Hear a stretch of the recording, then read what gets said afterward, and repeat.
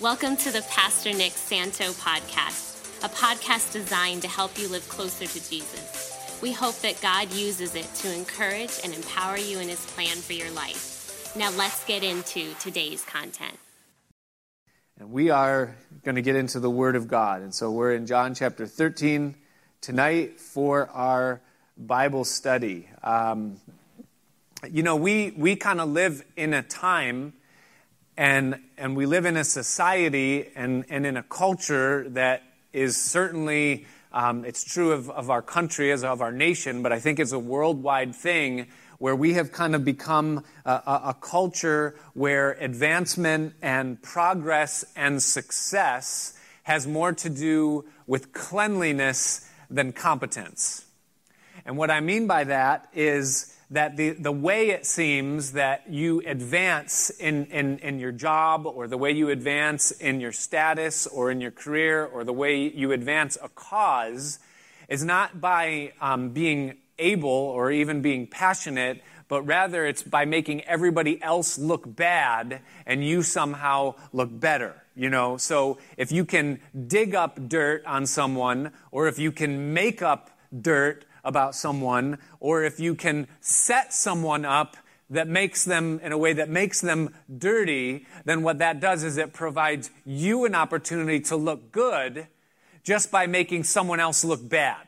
So it has nothing to do with you being qualified. It has everything to do with just making everybody else look a little bit darker, and that way you can advance. And so it's not competence as much as it is cleanliness. And we see that all over the place. I mean, how do we make a politician great? Is we just make everybody else look bad. How do we destroy a politician? Just make them look bad. That's kind of the culture that we've created. It's advancement through assassination. Leveraging people's failure in order to manipulate outcomes and magnify the self, or magnify the cause in that way, And yet when we look at Jesus, who is the Prince and the author of life, we see that he shows us a more excellent way, than just digging up the dirt on someone. And so the title of the message tonight is, I've Got the Dirt on You. And so I want you to just look at the person next to you right now, look at them real intently, and I want you to tell them, I've got the dirt on you.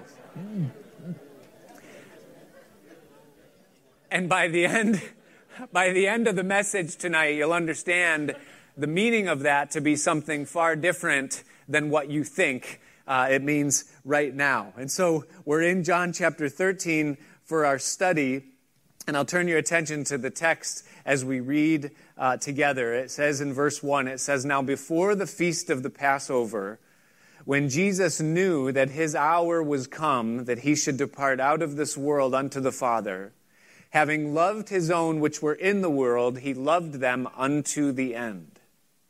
And supper being ended, the devil having now put into the heart of Judas Iscariot, Simon's son, to betray him, Jesus, knowing that the Father had given all things into his hands, and that he was come from God and went to God, he riseth from supper and laid aside his garments and took a towel and girded himself." He clothed himself with the towel.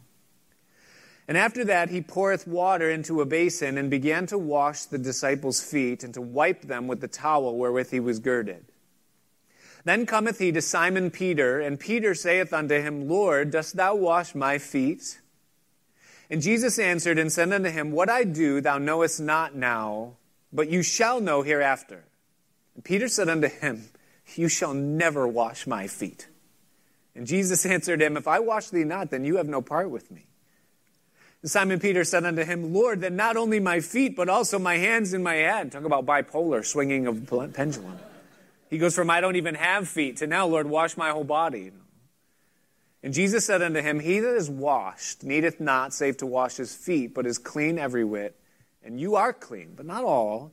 For he knew who should betray him. Therefore said he, You are not all clean. Speaking, of course, of Judas. So after he had washed their feet and had taken his garments and was set down again, he said unto them, Know ye, do you understand what I have done to you? You call me Master and Lord, and you say, Well, for so I am. If I then, your Lord and Master, have washed your feet, you also ought to wash one another's feet. For I have given you an example that you should do as I have done to you. Verily, verily, I say unto you, the servant is not greater than his Lord, neither is he that is sent greater than he that sent him. And if you know these things, happy are you if you do them. And if I would ask you just to jump with your eyes over to verse 34 and 35, which is the conclusion of the chapter and the conclusion of the message that Jesus is illustrating. He says, a new commandment I give unto you, that you love one another as I have loved you, that you also love one another. By this shall all men know that you are my disciples, if you have love one to another. And so as we come into this chapter, as we read verse 1, where it just begins to set the backdrop for us of the time and of the situation and of the emotion and of the things that are going on inside the heart of Jesus at this time, what we realize is that he's come to a point where his public ministry is completed. He's no more dealing with the public. He's no longer dealing with religious people. He's no longer teaching or debating. He's no longer healing or doing miracles.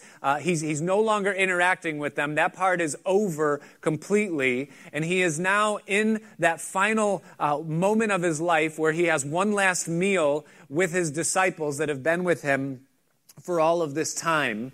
And we're told three things just there in the first verse. We're told, first of all, that the hour has come and that Jesus knew that his hour had come. And so he realizes that the capstone of his cause, what he came to accomplish, is now at hand.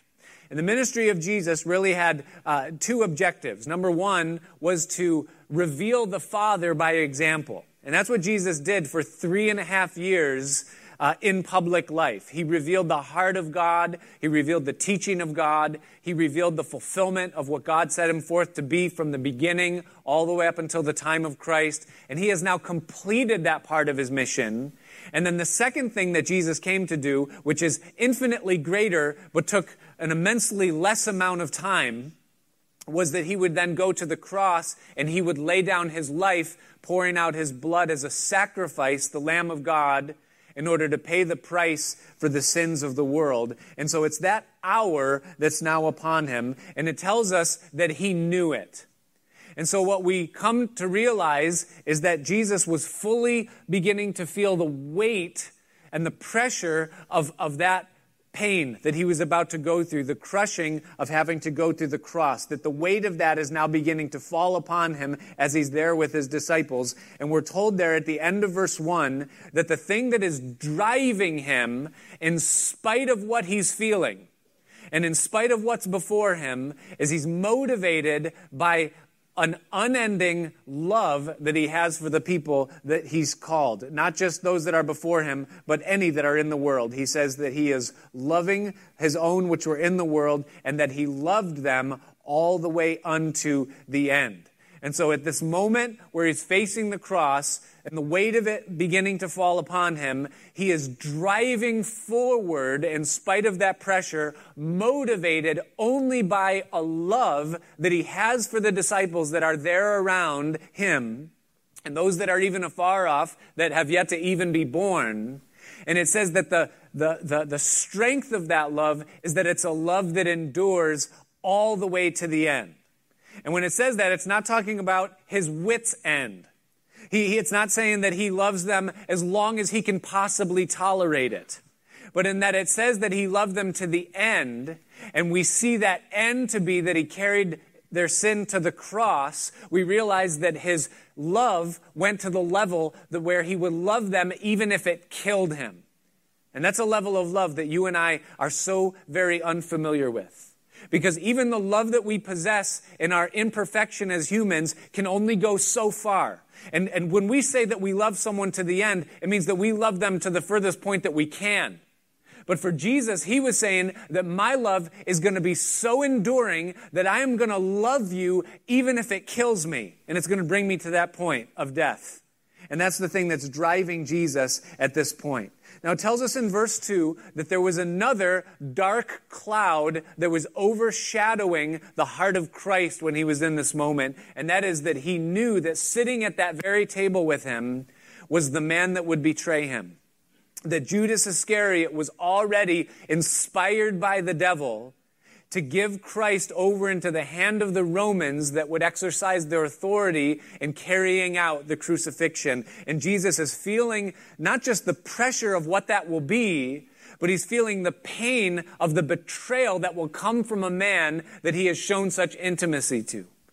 And we know, not from this text, but from other texts, that not only is he carrying that, but he's also carrying the understanding that Peter is going to deny him. And that all of the disciples are going to forsake him and flee. And the pressure of that is weighing on him as much as the event of actually going through the crucifixion. And yet, in spite of that, Jesus is going to go forward with what he has to do this night. In verse 3, we're told 3 more things that Jesus is aware of. Notice with me what it says in verse 3. It says that Jesus, knowing that the Father had given all things into his hands. Now, at first reading, you look at that and you just think, well, that just means that all authority has been placed now upon Jesus. And absolutely, that is true. Jesus, it says that it has been given to him that he is the head over all things and to the church. That nothing is above him. He has been given all. But there's more to it than that. What we're told in this, when it says that all things have been placed into his hands, we're being told that he is doing what he is about to do of his own free will. Now, we know that Jesus is going to be obedient to the Father's will. And we know that Jesus has a cause and he's going to complete this cause. But we must understand that he is not doing what he's about to do, both in this room and in the cross that he's about to embrace, because of something that was required of him, but all things have been placed into his hands, and he can make the decision of whether or not he wants to go forward and go through with it or not. In Matthew chapter 26, verse 53, when the Roman soldiers come, and Peter draws his sword and thinks that he's going to somehow fight them off and rescue Jesus from this moment, Jesus tells Peter to put his sword away, and he says these words to him. He says, "Don't you know that I could not now, if I wanted to, pray the Father, and he could give me this moment, presently, more than 12 legions of angels that would come and deliver me from this moment." He had the authority to press the pause button or the stop button at any moment in it. But he didn't do it. All things were given into his hand. It's on him, and he's driven by a love that's going to make him to endure it. We're also told there not only that all things have been placed into his hand, but we're told that he knew where he had come from.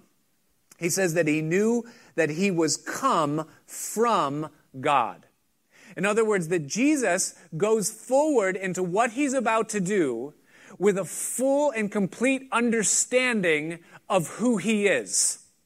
Meaning that he's not going to do what he's about to do because of a sense of needing to find his identity.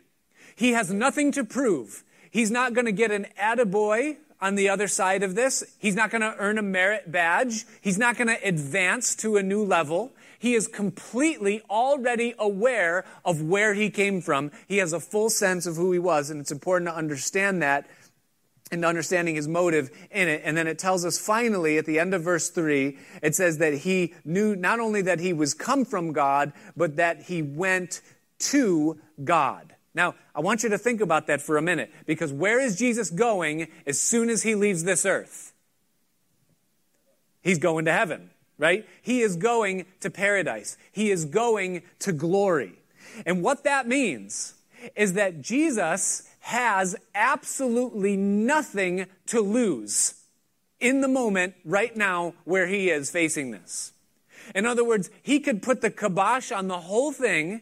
He could choose not to go to the cross, and he would go immediately back into the presence of God. He would get glory. He would get heaven. He would reassume his place at the Father's right hand. He would be right there, and he would have that position regardless of whether or not he goes through with the offering of himself as a sacrifice for sin. He could have it or he could not. Now, I want you to do something for me. I want you to close your eyes, and I'm going to ask you to visualize. And what I want you to do is just close your eyes for a minute, and I want you to visualize your paradise, your picture of paradise right now. Whatever that is for you. And I realize that that could be a vast array of different scenes and settings, smells, sounds, music playing. Whatever paradise is for you, I want you to picture that in your mind right now, and I'm going to set you up. Don't open your eyes yet. But I want you to be completely honest with me when I ask you this next question, and I want you to answer by the raising of your hand. How many of you, in your picture of paradise, right now that you're looking at in your mind, there is not another single human soul other than you? Raise your hand, honestly. Be honest with me. Be honest with me. Okay, most of the hands in this room are raised right now. You can open your eyes and you can put your hands down and the whole thing. Listen, here's what I want you to understand about the heart of our Savior in this moment going forward, is that he is in a position where he can have paradise. He can have the paradise of God, and he can be the king over all of it with all authority to do all things. But he didn't want to experience that. He didn't want to move into that. He didn't want to live in that place without you there. That you had enough value to him that he was going to endure something that no human being, or any being for that matter, would ever endure, with no other cause in mind than that you would be there with him. And he's willing to endure the cross for that sake. And I'm convicted by that. Because guess what? Guess what my paradise is? You ain't there. All right. I'm an introvert. I recharge by myself. That's just my nature. God is working on me and I'm praying about it. You know the whole thing. But here's the reason why that's true for most of us, that we would say our paradise is singular, that no one else is there in that place. It's because there's something lacking in our ability to see what God sees when we look at another human being. When the Apostle Paul prays in Ephesians chapter 1, Ephesians 1 is just like one of those places that you could just read it over and over and over again and just really like almost pinch yourself and say, is this really true, God? These promises and these blessings and these things that you've spoken about, that we've been called, that we've been chosen, that we've been accepted, that we're loved, that God has given to us, that he's made us qualified to be partakers of his inheritance. And it just goes on and on. The more you realize what it is, it's bigger and bigger and bigger and bigger. And then Paul says, after listing all of those things, and it's thick, man, it's saturated, he just says, for this cause, I bow my knees and I pray for you, he said in Ephesians chapter 1. And he said, this is my prayer, that God, listen, this is God's will. If it's a prayer in the Bible, then it's something that God wants to give you and me. And he says, here's my prayer, that God would give to you the spirit of wisdom and revelation in the knowledge of him, meaning that God wants you to know him more and more every day. And then he says secondarily that the eyes of your understanding would be opened, meaning the eyes that we have that are not visible, physical eyes, but spiritual eyes, to be able to see things that exist that are intangible and comprehensible in the spirit, but not visible in the flesh. That those eyes would be opened, that you would have a vision of who God is, a vision of his kingdom, a vision of his future, of his glory, of who he is. And then he says, thirdly, that you might know what is the hope of his calling. That you would come into a greater understanding and comprehension, both of what he has put in you for you to fulfill in your life now, and what he has prepared for you in the kingdom and the ages to come in glory and eternity. That you would understand that and know it. That it wouldn't just be this abstract thing that maybe you'll discover, or maybe you won't, or maybe it's good, or maybe it's not. But that you would know what it is. And then he prays this fourth thing. The number 4. He says, and that you might know what is the riches of the glory of his inheritance in the saints. Now, do you know who the saints are? Listen, it ain't Jehoshaphat or Stanislaus, or it ain't the dead people that made it into some realm. Look, the saints are you and me. We are sanctified. That's what makes us saints. And what Paul is saying is that you need God to open your eyes to see the value that exists in other people that you can't see with your physical seeing. And what we see in the person of Christ at this moment is that he sees something in you and in me and in humanity that paradise without you isn't an option for his contentment because he wants you with him, which means that he sees something about you and me that we don't see about you and me. But if we did, then we would be driven in the same way that Jesus was driven. It says that he knew that he came from God and that he went to God. So that means he knew all of this. He knew what was coming. He knew what he was doing. He knew who he was doing it for. He knew that he didn't have to if he didn't want to. And he knows that it's all on him. And in that context, with that backdrop, it tells us in verse 4 what he did. Notice what he did. It says that he riseth from supper, and he laid aside his garments, and he took a towel, and he girded himself. The first thing he did is he rose from the place of his reclining. That in the moment of his greatest pressure, when he had more adversity against him than at any other time, he rose from the place of comfort. He stands to his feet, and in the audience of those whose eyes are fully fixed and set upon him in this moment, he begins to take off the clothes that he is wearing. Now, I want you to understand the significance and the importance of what this means and that Jesus disrobes himself.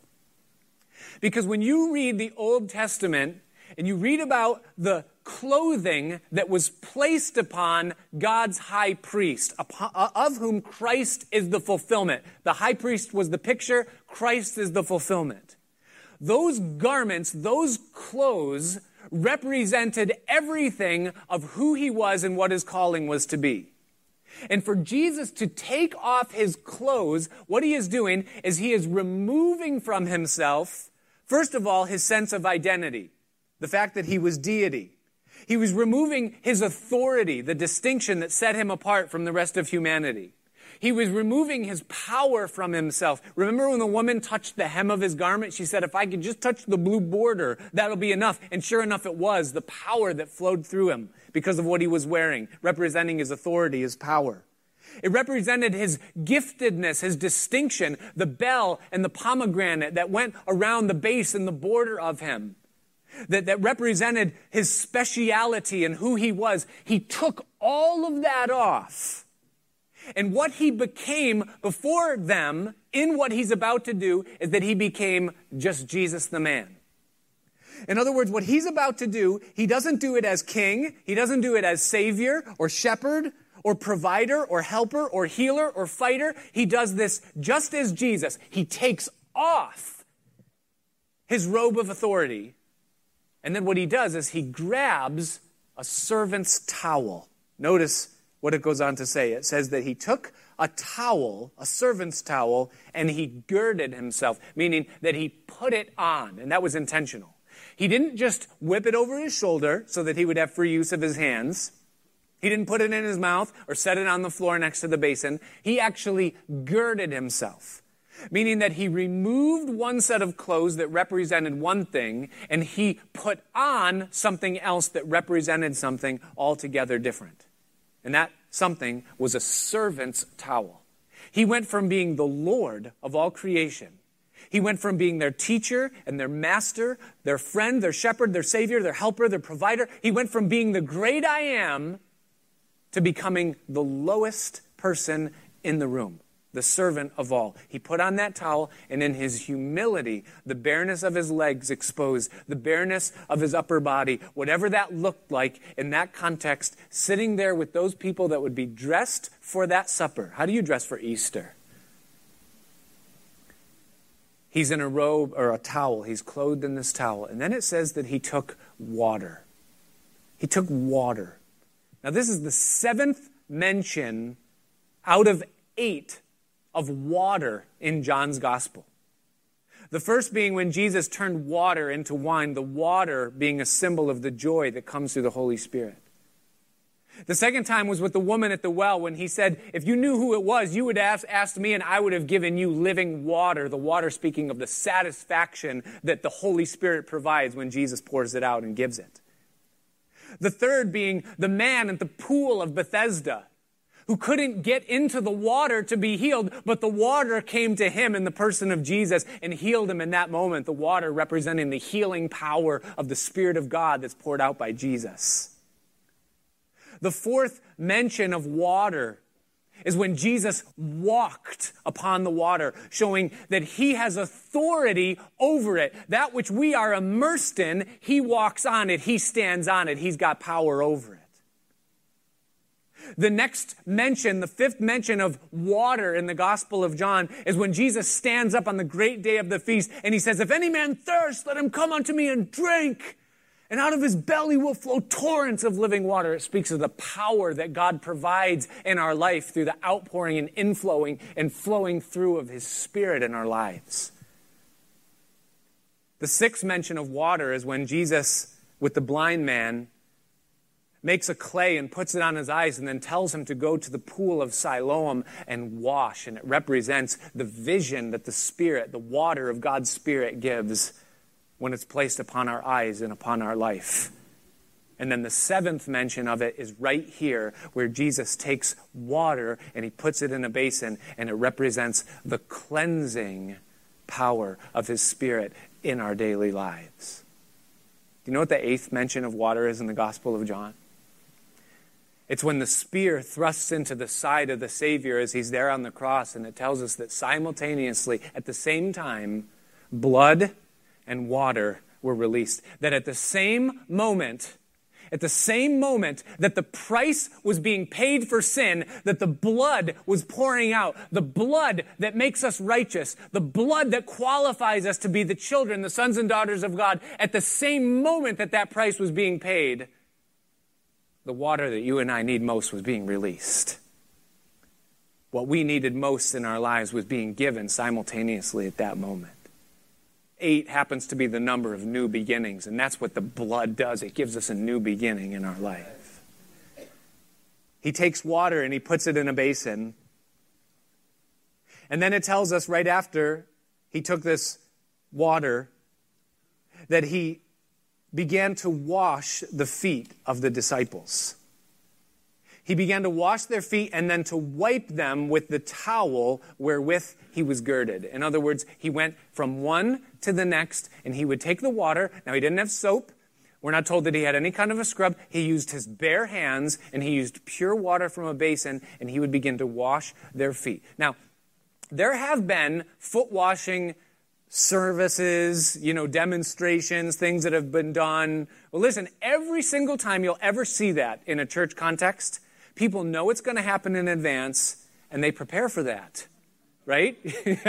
These guys had no idea that this was about to come, and they would come in their sandals. And I want you to think about these guys, because I know you're thinking like religious people that are all prim and proper, but think Woodstock, okay? Because these guys have been traveling, right? For the last 6 months, they've been on the road. They've got like one, maybe they have another set of robes, but these guys are not clean at this moment, like they're up there and their feet are their feet. And Jesus now begins one by one to wash their feet. And I want you to think visually of what was taking place as they watched Jesus in probably perfect silence move from person to person to person. Is that he washes the first one, and then he takes the towel that he's girded with, and he begins to wipe their feet.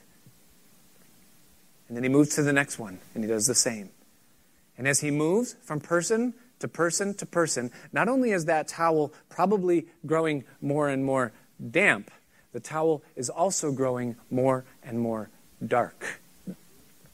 Because the dirt that is on each of their feet is slowly accumulating on the towel that Jesus is using to wipe off the dirty water that he is wiping their feet with. And what happens to Jesus in this moment that he wipes their feet is that he is literally becoming girded or clothed with the dirt that they have been walking in.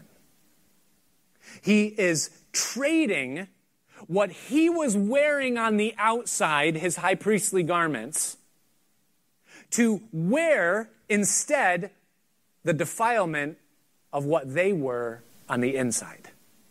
He made that his clothing in place of his own. Well, he has this interaction with Peter that is most interesting in verse 6, but it was necessary if you and I are going to get the point and learn the lesson. It says that he came to Simon Peter, and Peter said, Lord, do you wash my feet? Now, Peter's buying time right now. He's very uncomfortable. He's that type of person that is just, he's not a hippie at heart. He doesn't want anyone near his feet or his breath or in his face. Like he's just, Lord, and he's just buying time here. He's like, Lord, are you going to wash my feet? You know, it's just, can we change the subject? Are you done? I think you made it all the way around. You started with me. I'm pretty sure, you don't have to do this. And Jesus answered, and he said this, and I'm glad he did. He said to him, what I do, you know not now, but you shall know hereafter. Meaning that there's more to what is going on right now than what you can understand. This isn't just me, I'm bothered by dirty feet. There's more to it.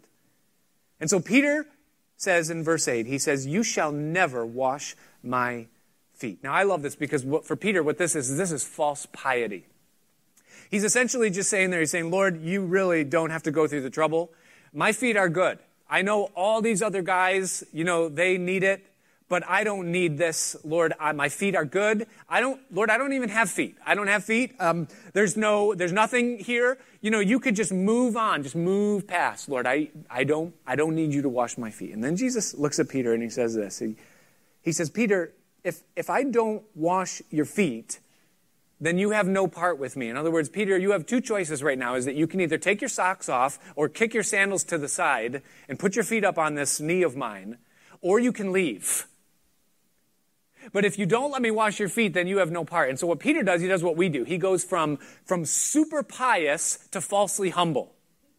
To where now, he no longer is he like, Lord, you don't need to. Now he's like, Lord, my whole life is a mess. I'm a wretched sinner. I'm such a horrible human being. Lord, not just my feet, but wash my hands, wash my head. Lord, I need your holiness more than anyone else in this room, And he just flips, right? He goes from one to the other, pious to humble. It's a false humility.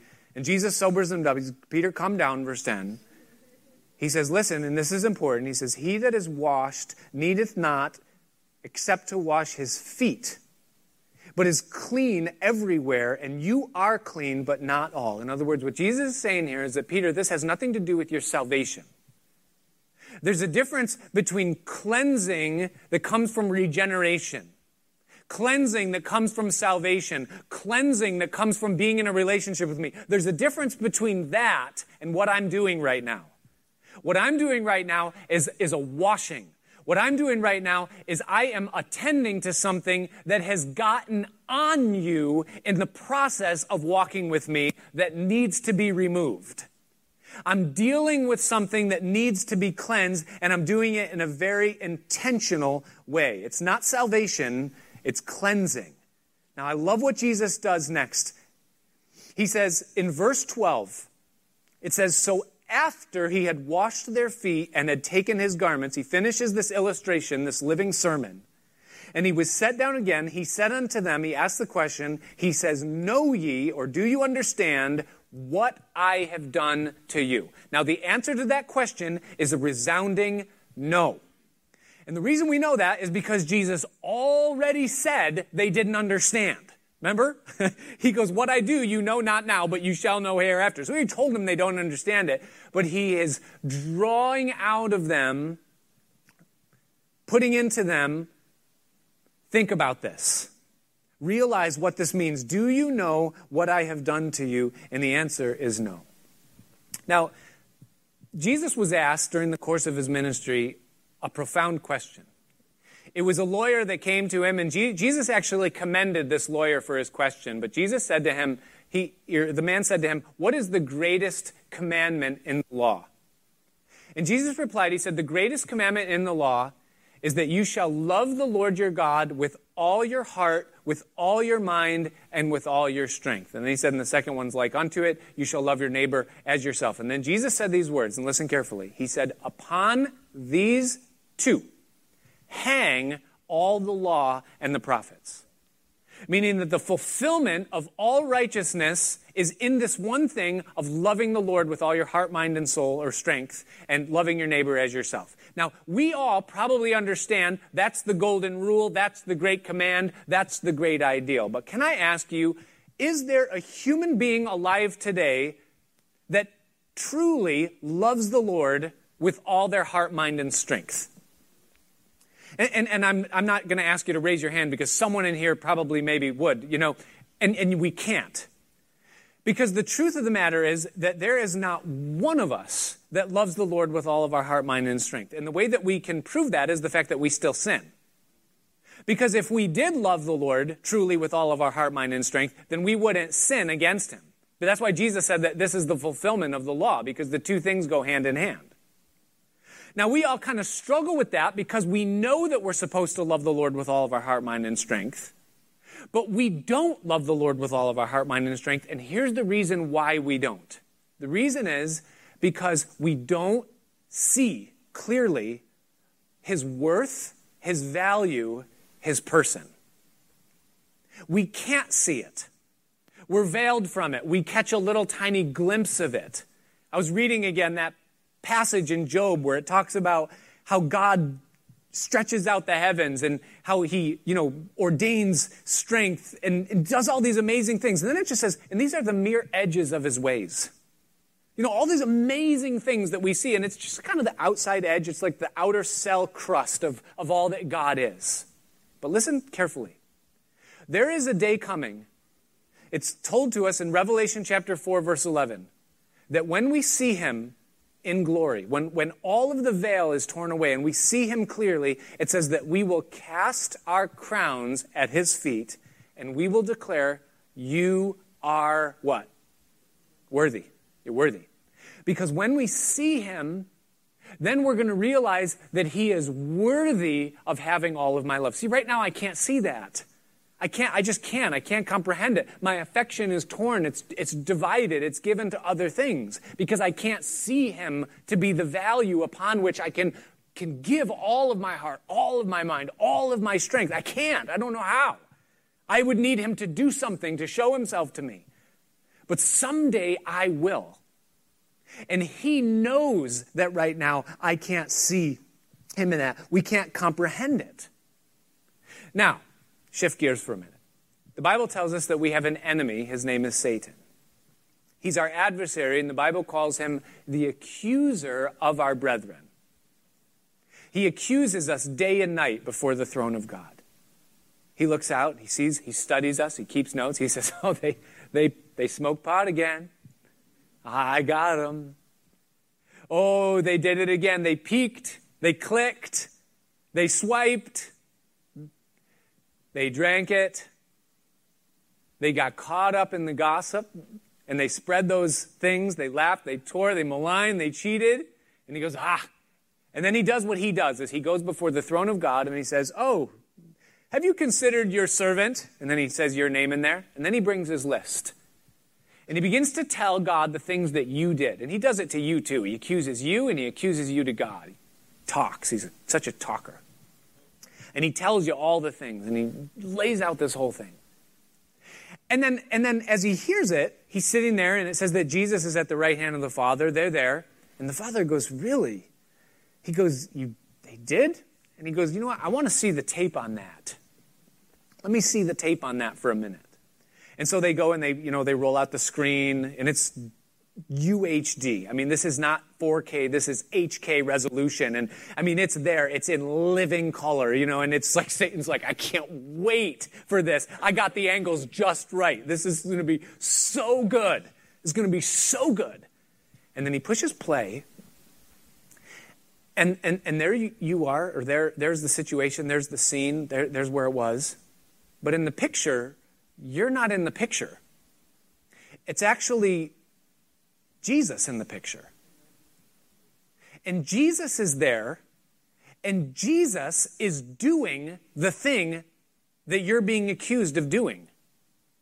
Jesus is stealing. Jesus is manipulating. Jesus is the one who's lying. Jesus is the one who's laughing around the table, gossiping. And the Father sees the picture, and he looks at his Son, and he says, Son? And Jesus goes, I was a little stressed. I was a little overwhelmed. I was a little behind on sleep. I had gotten some victory. I had gained some ground, but I have been struggling in this. And yes, I forgot it was a human being, and I did get carried away in the moment while we were there talking about them, and there was a few things said. It was me. Yeah, I did it. I did it. But I paid for it. I paid for it. Because I did absorb, I did endure the wrath, I incurred the penalty, I incurred the punishment for that sin. I paid for it on the cross. I was crucified, and I rose again. And now I ever live, Lord and Father, and yeah, it was me. I did it. It was me. See, the Bible says that you and I are in Christ when we profess faith in him. We're in Christ. Meaning that when we do, it isn't us, it's actually, we're bringing Jesus into the thing that we're doing. Now, do you realize what Jesus is doing here in this passage? Girding himself with the towel, letting himself be covered with the dirt that's on the feet of his disciples. The dirt that represents the things that they picked up while they were walking with him along the way. The dirt that was on them is now on him. The things that were in them that they were ashamed of, that Peter didn't want Jesus to see or come near and wanted to pretend that weren't there. Those things are now on Jesus. He cleanses us of all of our sin. Jesus wears our dirt. He takes it off of us and he puts it on himself. That's what it means when it says that his mercies are renewed day by day. That's part of his love. His love covers a multitude of sins, the Bible says. Now I want to fast forward to the end of the chapter and I want to show you something. At the end of the chapter, verses 34 and 35, Jesus projects this same illustration, not just his relationship to us, but he projects it into our relationship with one another. He says, "A new commandment I give to you, that you love one another as I have loved you, that you also love one another. And that it's by this that all men shall know that you're my disciples, if you have love one towards another." Now listen, this whole text and this whole chapter is heading towards this conclusion. And what Jesus gives here is a call, a qualifier, and then an outcome. The call is clear. He says that you and I, that we are to love one another. That we're to look at each other and there's to be a love that is expressed, a love that is held, a love that is enacted, acted upon. There's a love that's supposed to come out from us. And then he qualifies that love by defining the type of love that it's supposed to be. And this is where he makes it impossible, because he says, I want you to love each other in the same way that I have loved you. And this is where it breaks down and becomes impossible again, because just like we can't love God perfectly because we can't see, we can't love each other perfectly because we can't see. We can't see what God sees when he looks on the inside of the other thing. But yet we're called to do this. So how are we to fulfill a command that he gives to us that we can't fulfill perfectly, even on the vertical, much less the horizontal? When Moses went up on Mount Sinai and he received the 10 Commandments, God was giving him the law that would be given to Israel, that would express his holiness. And at the same time that God was giving Moses the law, God was giving to Moses the instructions and the blueprints for the tabernacle and for the priesthood and for the garments of Aaron and all this stuff. And so God was giving to Moses all of this information and this thing. And at that same moment, God was ordaining that one man, out of all of the people that came out of Egypt, that one man would be called to be the high priest. That one man would stand before him, that would stand in his presence, that would be in the Holy of Holies. Now, that man, whose name was Aaron, at the very moment that he's being called and his garments are being designed by God, by the Almighty, that man who was left in charge at the bottom of the hill has all of the people naked and dancing around a golden calf. It's epic failure on the part of the man who's being chosen by God to stand in his presence and represent him for the people and represent the people to himself.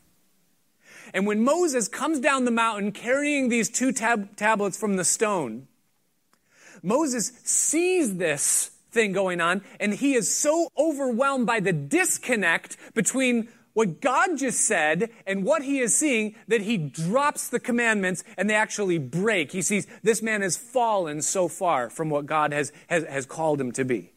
And it seems like this is a disconnect. There's something wrong here. It was actually the wisdom of God. Because Aaron fell so hard, Aaron was so dirty in what he had done, that as the man that was called to represent God, he would never be able to be tempted when he was dealing with someone on the level of their sin to think that in some way they were less than what he was. Or that he could think judgmentally or condescendingly upon them.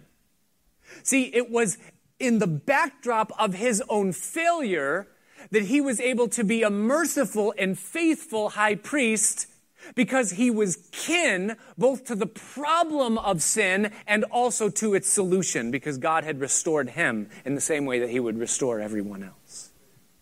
He was the type, Christ was the fulfillment. But here's where the picture is completed. The reason why Aaron, that man called of God, was able to love people was because he was fully aware of what he had been cleansed and forgiven of. That's why Jesus said to Peter, I have to wash you. Because if I don't wash you, I can't use you. If you don't acknowledge your dirt and let your dirt get on me, if you don't let me take away the shame of your sin and expose it, then you're not going to be able to deal with someone else, because you're constantly going to be comparing yourself with someone trying to make yourself better. You're going to constantly be looking at someone else's position and thinking how you could do it better. Looking at someone else's behavior and thinking how your behavior is better. The way they raise their kids, you could do it better. The way they run a country, you could do it better. The way that they exercise their gifts or their talents, you could do it better. But when you see what you are, and you realize what Jesus has done for you, and how he has taken your dirt upon himself, and he has covered the multitude of your failings and glorified you, being in your place in the place of judgment, and then pouring out blood and water for your forgiveness and your sanctification, so that the water of his satisfaction and the water of his healing and the water of his vision and the water of his cleansing and the water of his power could flow out of your life now. In the vulnerability of your own shame, you're able to look at someone else and you're able to love them from the place of a servant. You know what? I can afford, because of what he's done for me, to take off the robe of my reputation. I can afford to take off the robe of my ego, of my degrees, of my attainments, of my achievements. I can take off the robe of my personality, of my charisma, of my influence. I can take off the robe of my self-love. And I'm able to look at what you're going through and see under the surface of the facade on the face, and I can love you in your brokenness because I'm familiar with my own. I can take the same thing that Jesus has done for me, and I can now extend that to you without condemning you for your weakness. And I can love you with the love that I've been loved with. And it's through the backdrop of what he's done for us that we can give what he calls us to give away to someone else. But it can't come as long as we're, no, Lord, I don't have no feet. There's no dirt in my life, Lord. If everyone's family could be as good as my family. Lord, if everyone could follow my example, you will never, ever, ever help a single soul. because we can't help anybody from the place of our expertise and excellence. Listen, when we love someone else, the only way that we will ever love someone else is when we can look at them and we can genuinely say, I've got the dirt on you. I've got the dirt on you. The thing that you're struggling with, the place where you're weak, the place where you fail, the place where you stumbled again, where you don't measure up. It's me. I've got it. I'm not slinging dirt at you. I'm not elevating myself. I'm realizing it's me. I'm just as bad. I had to have my feet washed. I had to have my sin forgiven. I had to have Jesus stand before the Father on my behalf and take the reproach and the shame for the things that I did again that I hate about myself. So let me walk with you there to the same Savior. Let me give to you what He's given to me. Let me accept you in the place that you are, even though you're broken. I can do that because I am. I've got the dirt that's on you. Father, I just thank you that this evening, as we stand in your presence and we can stand in His presence, that you loved us with such a great love, that you were so bent on having us with you for eternity, on revealing your glory, on imparting your wholeness and your healing in your life, that you were willing not only to cleanse us with your blood, but to wash us with your clothes, to wear the shame of our dirt upon your very garments. Oh Lord, we thank you for that tonight, and we want to receive it, Lord. Lord, we all struggle. We see ourselves in the vilest of sinners. We know that we're nothing without you. And so tonight we want to say thank you, Jesus, for what you did for us, what you do for us day by day. And Lord, we want to pray tonight that you would help us, Lord, to humble ourselves and to let what's on our feet be seen, that we might love one another with a pure heart, and that we might fervently, Lord, give away what's been given to us. So help us, Lord. Fill us, Lord. Open our eyes, our understanding. Pour your water upon us tonight. Refresh your inheritance. We thank you for who you are, for your great power and your great love. It's in Jesus' name that we ask. Amen. Let's stand together. Thanks for joining us for the Pastor Nick Santo podcast. To regularly receive these teachings, be sure to subscribe so that you can get it automatically when it's released. If you find this material helpful, please share it and help us get the message of Jesus out to others. We also appreciate your feedback, so if you would, leave a review in iTunes or email us at pastor.nickpc@gmail.com. Until next time, may you continue to love, learn, and live the way of Jesus.